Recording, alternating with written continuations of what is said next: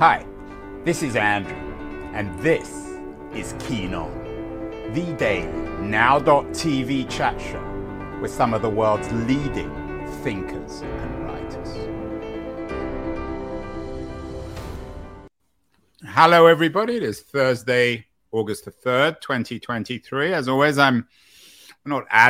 but usually I'm talking to you from San Francisco, just back from an East Coast swing. All the news in San Francisco, as so often, is about Twitter, or what was formerly known, the internet company formerly known as Twitter, now increasingly known as X. The big X was taken down from their roof a couple of days ago. The neighbors objected. Neighbors are always objecting to stuff in San Francisco. And of course, this quote unquote rebranding of Twitter as X has raised a lot of controversy. Lots of people trying to explain it. New York Times has a wonderful photograph of a little Twitter bird with a huge X graffiti on it. A lot of people object. A lot of people are very unhappy with what Elon Musk is doing and what indeed we should call Twitter now and what he's trying to do with X in terms of transforming it into some huge Wall Street play. One person who I know has some very strong feelings on Twitter is an old friend of mine, a Twitter friend, in fact, Bethan Patrick. Bethan Patrick, we first met about 12 or 13 years ago on Twitter. She was remains incredibly visible. She has over 200,000 followers as at the Book Maven, and she's joining us from her home in Virginia. Bethan, do you remember your first tweet? It's like rather asking someone their first kiss. It is. It's a very personal memory, Andrew. Glad to be here again. And I do remember my first tweet. It was in 2009. I joined in 2008, but I did not actually hit the keyboard until March 2009. So I remember a lot about that because I remember how relatively few people there were on Twitter at the time and how friendly it was and welcoming people were. Don't get me wrong. There were some troublemakers from the beginning, always, trolls going to troll, but it was a place that you could find a lot of great cultural discourse, like the real kind of discourse, back and forth conversation. Well, little Twitter bird has given the secret away. I have the link from March the 10th, 2009. You're RTing the LA Times books. You're also, I know, a long-term book critic at the LA Times. You wrote Bookish March, Madness Returns. The 2009 Tournament of Books at the Morning News has begun. What do you remember about March 2009? Does it seem, in broader terms than just Twitter, a kind of innocent moment in our 21st century history, Bethan? In so many ways. I mean, we had all just been through this horrible recession, right? This horrible time in our financial history. But at the same time, we had not been through a certain administration that we've all lived through now. We had not begun to experience climate change the way we have now. And so it was a more innocent time. It certainly was for me. And a couple of things about the tweet specifically that I'll tell you before I tell you a little bit more about who I was and what I was doing is I was not writing for the LA Times book section at the time. So I think that's really kind of like wonderfully serendipitous that was my first tweet. I know that I had been a judge for the morning news either the year before, or maybe I was a judge the year after, but I always respected that the tournament of books that the morning news puts on. I loved the Rooster. And so I really thought this is a great thing to do. I love the fact that we can lift up other people's links and activities and actually help them get some more PR. That was what it was sort of like for me at the time. I wasn't as inside the literary community as I am now, although I was still working in books and publishing. Beth Ann, you said earlier we had all been through the Great Recession. That way of thinking about things, we had all been through. Mm-hmm. And you noted that we hadn't at that point been through a certain presidency that began in 2016, whose name we won't mention today. That's right. Do you think that phrase, we had all been through, that notion of living a collective history or a communal history, was that something that Twitter created? Do you think you would have used that kind of language back in 2009? It's really interesting. I think that I would have, because and forgive me, anyone, if I get the dates wrong, I'm thinking way back, from 2003 to 2007, I was the editor of the books channel at AOL. Remember when? And so I had been there when we were starting to talk about something. We'd already started to talk about blogs. Blogs were getting more and more popular and gaining a lot of traction. But we were also at AOL talking about something we called Web 2.0 at the time. And Web 2.0, which Andrew Keen is very familiar with because he is the internet expert, seriously, was the move to, we don't just have to have experts on here. People might be creating content themselves. And it was sort of the precursor to social media. People were starting to see in 2006 and 2007 that pretty soon we were all going to be spending a lot more time with our communities online. In 2005, the joke around the offices is that some of us could join the Facebook and some of us couldn't. It depended at the time on what college or university you'd attended. But by 2006, 2007, when I left, everyone was pretty much on Facebook, and we knew that there was more to come. It's interesting, Beth Ann, that you were a book critic on AOL. Do you think of AOL and those early notice boards in the 90s? Were they social media or were they pre-social media? You know, in some ways, I really actually think that they were social media, Andrew, because what we're seeing now, and I know we're talking about Twitter or X or whatever it is, the social media platform formerly known as Twitter, as you said, people are going back to looking for things like blogs and Substacks and Medium and newsletters where they can talk amongst themselves. They can find some other people who have similar interests. And those AOL message boards, oh my goodness, they were hopping. I know still some people who were on the Thriller message board for writers at AOL in the 90s and early 2000s. And that community, they don't forget each other. They don't forget what they had. It was very much the kind of camaraderie that when Twitter was going well, many of us felt we had there. Beth Ann, the next big thing in tech, as you know as well as I, is AI. Writers have very strong feelings about this. There's a lot of resistance, although one or two, like Stephen Marsh, think it's a good thing for writers. Going back to 2009, do you think writers had a particular resistance or resonance with Twitter? Do you remember that? You know a lot of writers. You're central in that community. I mean, it is, of course, or it was a platform that allowed you to express yourself in words. Absolutely. And I think that is why so many writers, authors, literary people, anyone in book publishing found Twitter such a great place to hang out. It wasn't about your appearance. It wasn't about products necessarily, at least not at first. It was about your words. And you only had 140 characters. So how witty could you be in those 140 characters?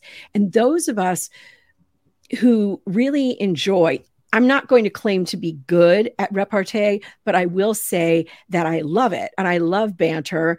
And Twitter was a place where you could find really smart people to banter with 24/7. Anytime you wanted, you could get a conversation going. Some conversations dropped off, some people never responded to you, but I have made lifelong friendships and professional associations from the years I've spent on Twitter. I wouldn't trade them for anything.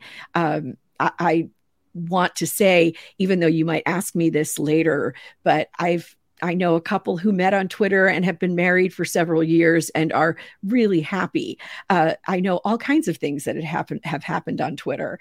Business plans started, some things that succeeded, some that failed, but it's real stuff that happens on Twitter. It's not just what we see now.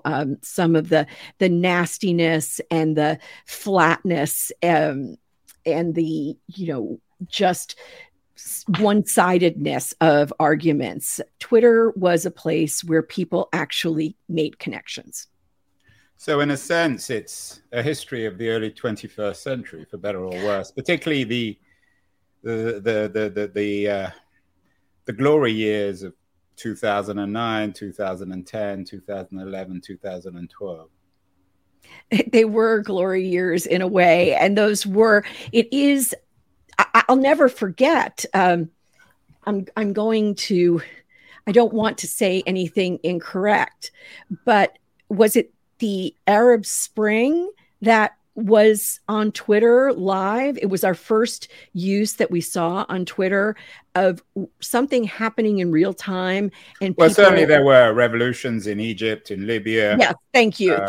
Syria. I know I'm getting my historical events mixed up. I apologize, but this was really, really incredible, and it was an amazing use of Twitter to see that people on the ground watching something happen could use Twitter, yes, to report things, but also to help people in the midst of conflict and disaster and trouble to know where to go to find shelter or safety or refuge. And over the years, I think that was one of the most powerful ways I saw any kind of social media used.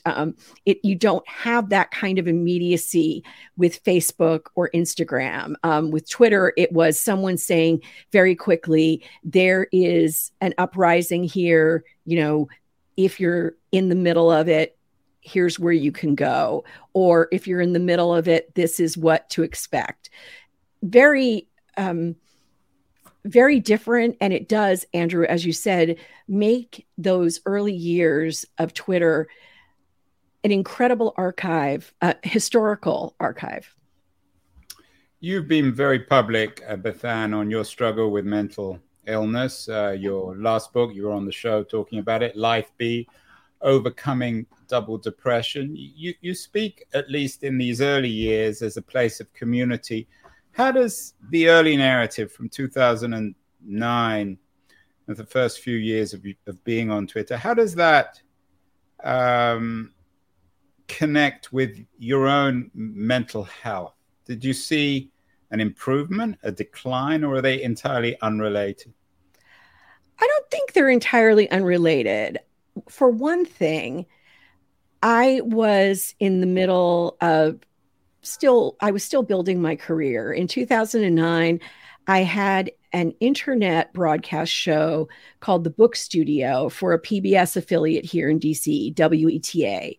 And I got such amazing interviews with authors. But in 2009, no one really knew what internet broadcasting was. So it was very difficult to build up an audience for the show, even though it was beautifully produced in the, studios with the right kinds of cameras and crew and everything.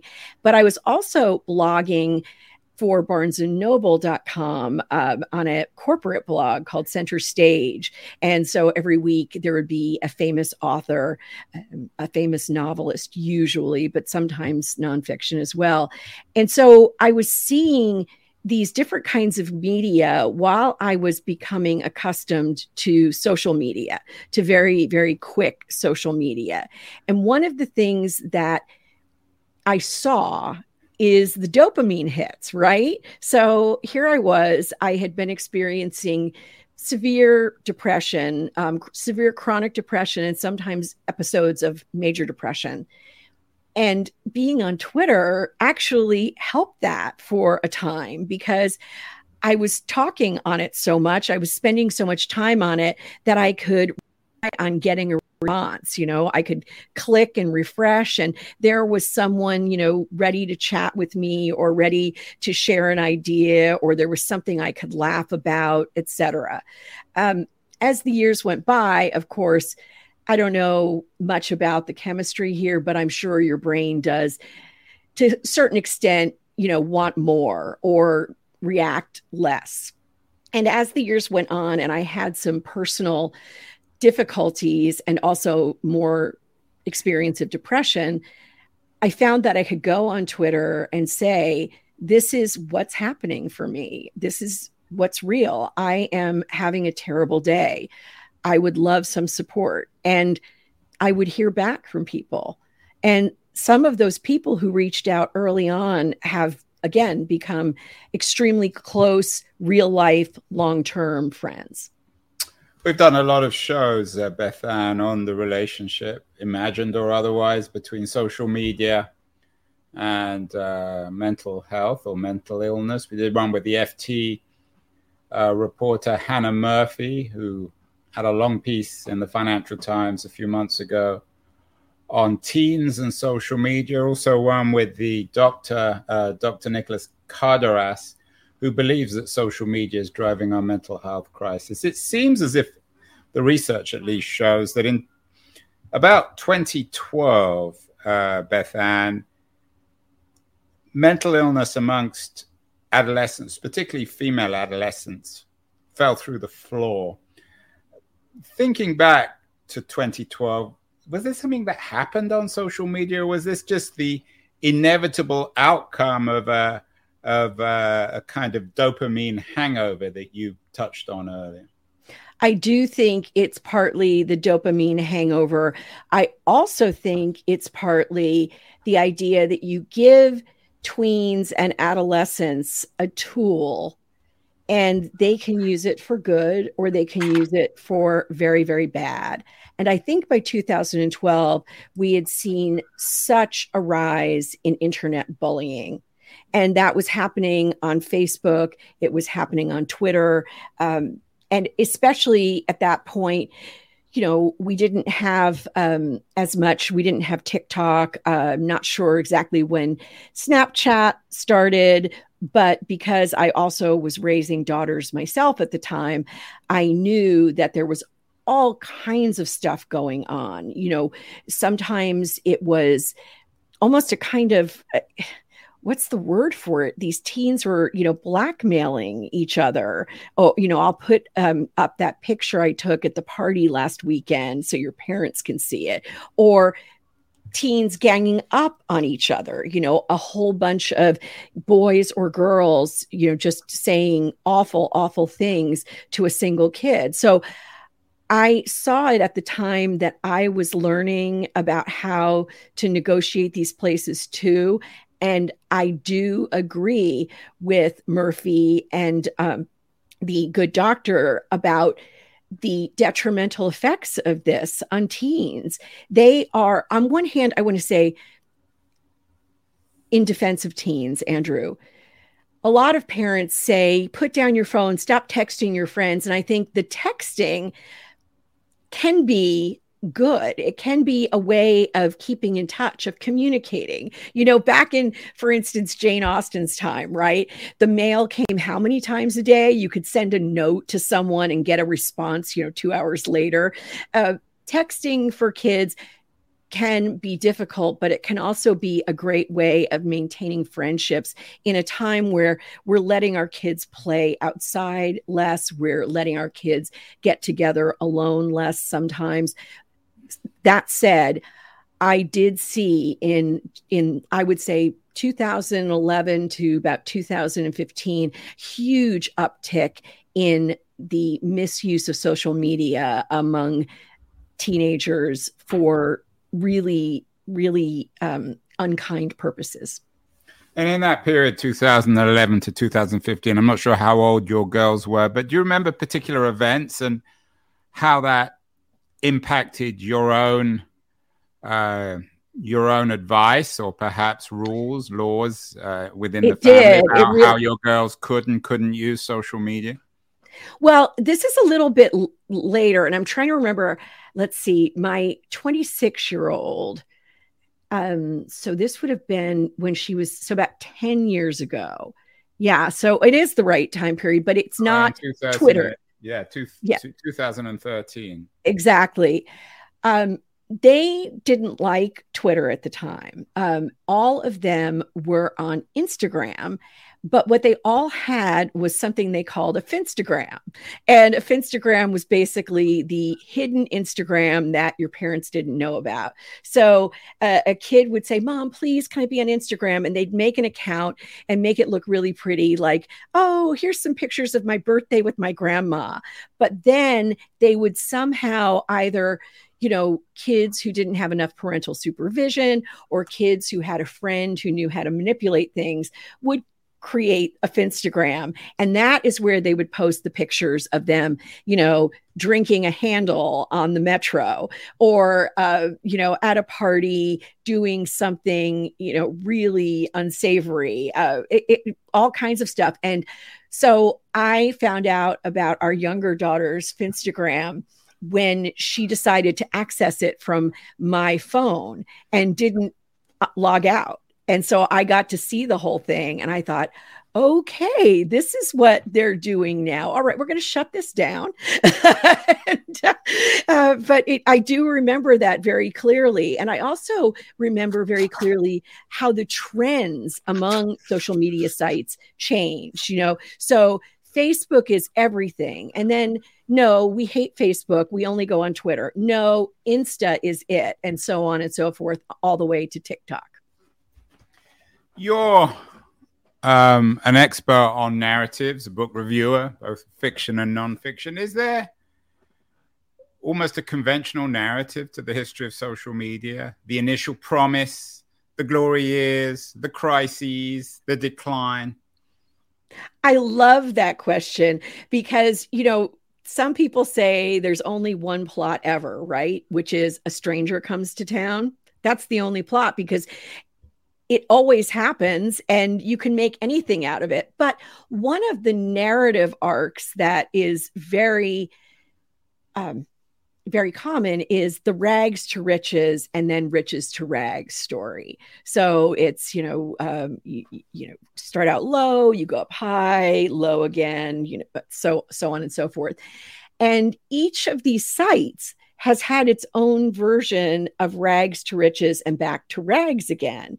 And then sometimes back to riches. So they do follow narrative forms, and they do show that when you think you've got it all figured out, somehow humans are going to make a mistake. We're going to try to do too much. We're going to try to control too much of the market share. We're going to try to change the identity of something that doesn't need to be changed. And so I do see a lot of great narrative play in the stories of these big social media companies. So it's an all too human story. The stranger comes to town. Is that stranger Elon Musk? You recently announced that you're leaving Twitter. You're packing up your stuff. You may keep your @ but August 8th, in a few days, will be your last day. You're getting a big giveaway. I am. Do you remember the moment you heard Musk was buying Twitter? Was it something that immediately you thought, wow, I can't stay on this if he's the owner? I remember when he bought it, we had all been sort of on the edge of our office chairs, waiting to see if it was going to go through, if he was going to be allowed to make this. And we kept hoping that it wouldn't happen. And when it did happen, at first it seemed like, oh, well, it's Twitter. I'm going to stay, because why let Elon Musk take away something that's been so good for so many of us? And so I vowed to stay. Various people, for instance, my good friend and fellow critic, Ron Charles of the Washington Post, I had convinced him to get on Twitter, and he was wonderful on it for years and years. And he left. I'm not sure how many months ago, but he finally said, I can't, stay on this with Musk in charge. I thought, well, if Ron's leaving, something's really up, something's really wrong. And then I started seeing more and more authors leave, and writers that I really loved and whose tweets made a difference in my day or my week. I still thought I'd hang on, but it's this rebranding, Andrew, is very disturbing to me. May have mentioned this on one of the shows before, but I lived in Berlin for several years a while back. And in Berlin, you can never forget what happened in the Nazi era. And it is so clear to me that a rebranding of the sort that has happened has really fascistic overtones. And it's not an accident. Twitter could have stayed what it was. There's something behind this. And it may be purely financially related, but I have a feeling it has to do with some other things that Musk is involved with and interested in. That doesn't mean that I'm claiming he is going to become, our overlord or dictator. I just thought, this is not a place that I belong anymore.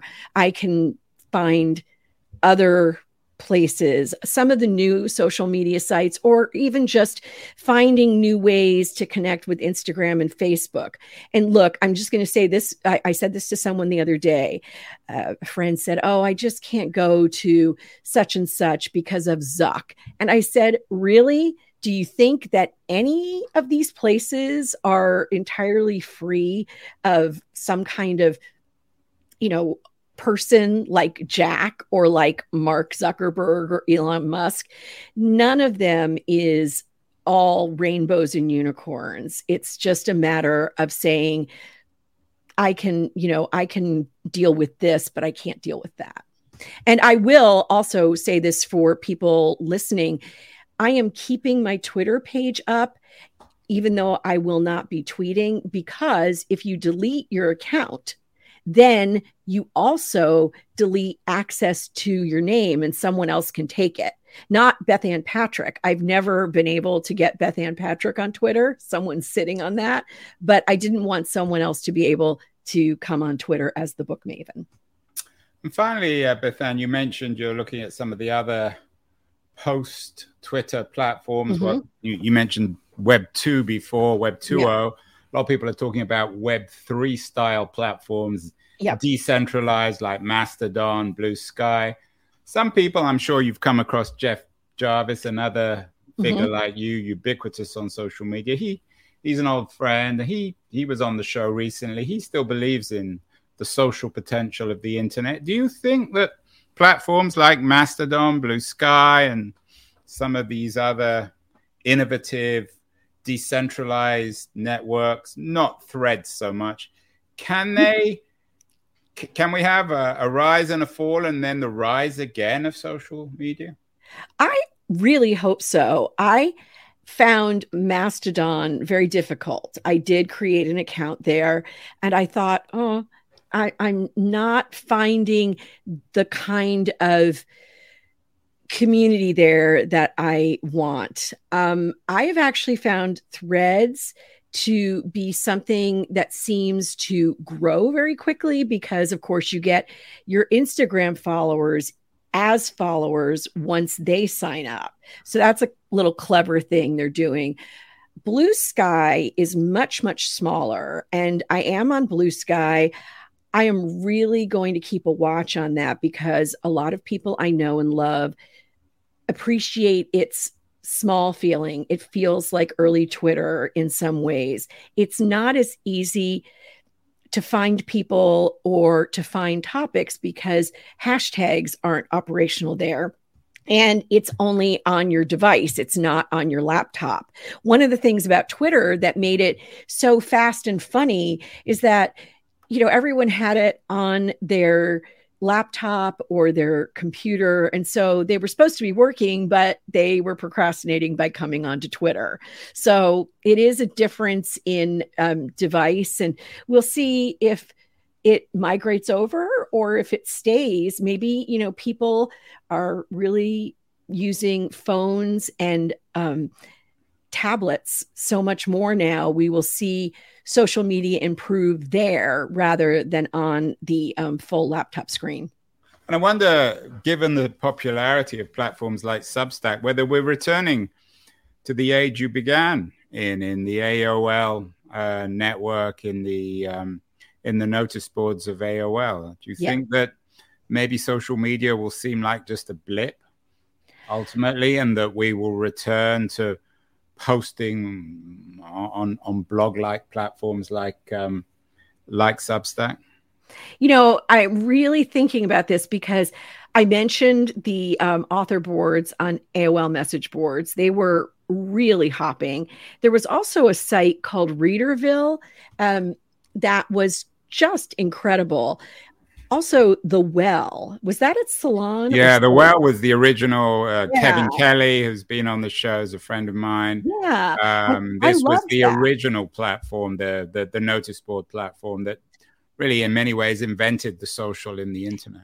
Exactly. So I do think that with some of these places like Substack and with people sending out newsletters and then connecting things through Substack, I was talking to a young woman earlier today about working on a podcast together. And she said, "Oh, it's so great that there's a Substack you have because that's a great way to distribute, podcasts." And I thought, she's right. People are going to be making their own little ecosystems of expertise. And I think that may be the next move. On the message boards, it was everyone coming together and finding out who was an expert. Now we're going to have people who have developed expertise saying, "Here, I'm pushing this out to you."